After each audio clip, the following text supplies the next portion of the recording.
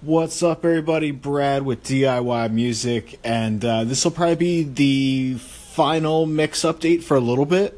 And that's mainly because I don't want to repeat myself. Because let's see, I just opened up the third song, and I'm starting to develop I'm trying to think here. I guess the first part of a workflow, so I don't want to repeat the workflow.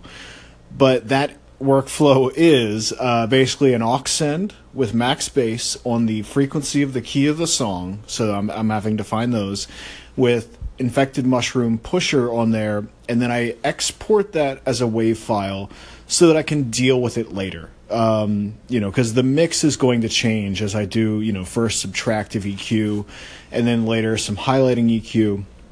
Going back to some notes that I didn't talk about before, what I'm doing here in terms of my staging of the files is that with each file, I'll just call it like mix 1, mix 2, mix 3. Each time I do that, I have an extremely specific thing in mind that I'm trying to do. For example, mix 1 is just cleanup.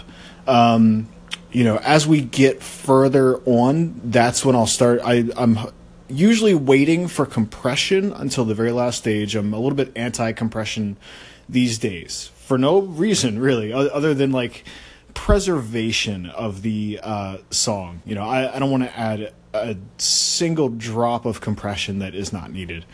But with that said, I'll probably do some parallel crunched compression as this progresses. So going back to the third song here, I'm noticing the same thing as far as the spectrum of the frequencies. These for some reason came out in mono. But Ocho, if you're listening, do not worry. I got it covered. I can do it actually without any plugins or without crazy effects. So within Ozone Advanced, I just click the Stereoize button, and then it does exactly what it says on the tin. You can just from there adjust your stereo width of each of the I guess 4 bands of the frequency spectrum. You can probably add or remove some if you want. And I'm also saving that for the last step too.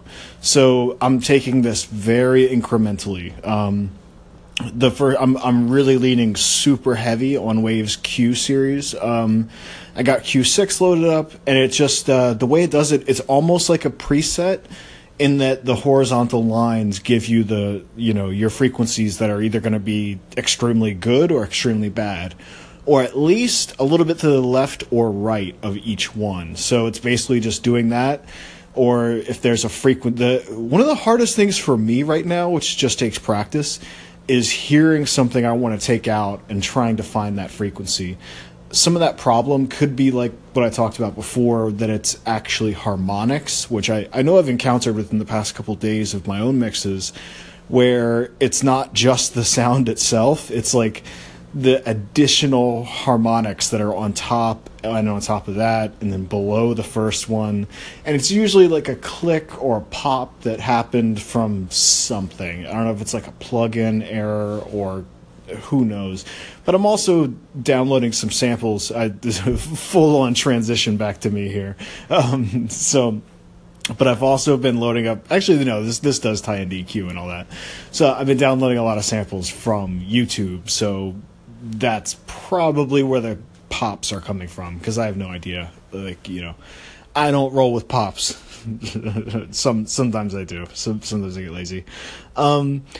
So let's see what else. Yeah, I think that's just about it. So I'm on track 3 of 11.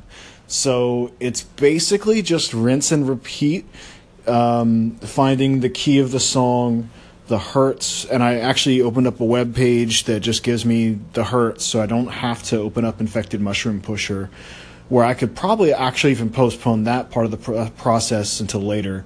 And that's really what I'm trying to do with each stage, is postpone it. And by doing that, I'm basically preventing myself from going plug-in crazy. It's all self-controlled. That's the only reason why I'm doing this stuff in stages. So if you have a different workflow, go for it. For me, it just makes more sense to do everything like, okay, now I'm doing EQ, resave the file. And it also gives you a better perspective on volume issues. So, and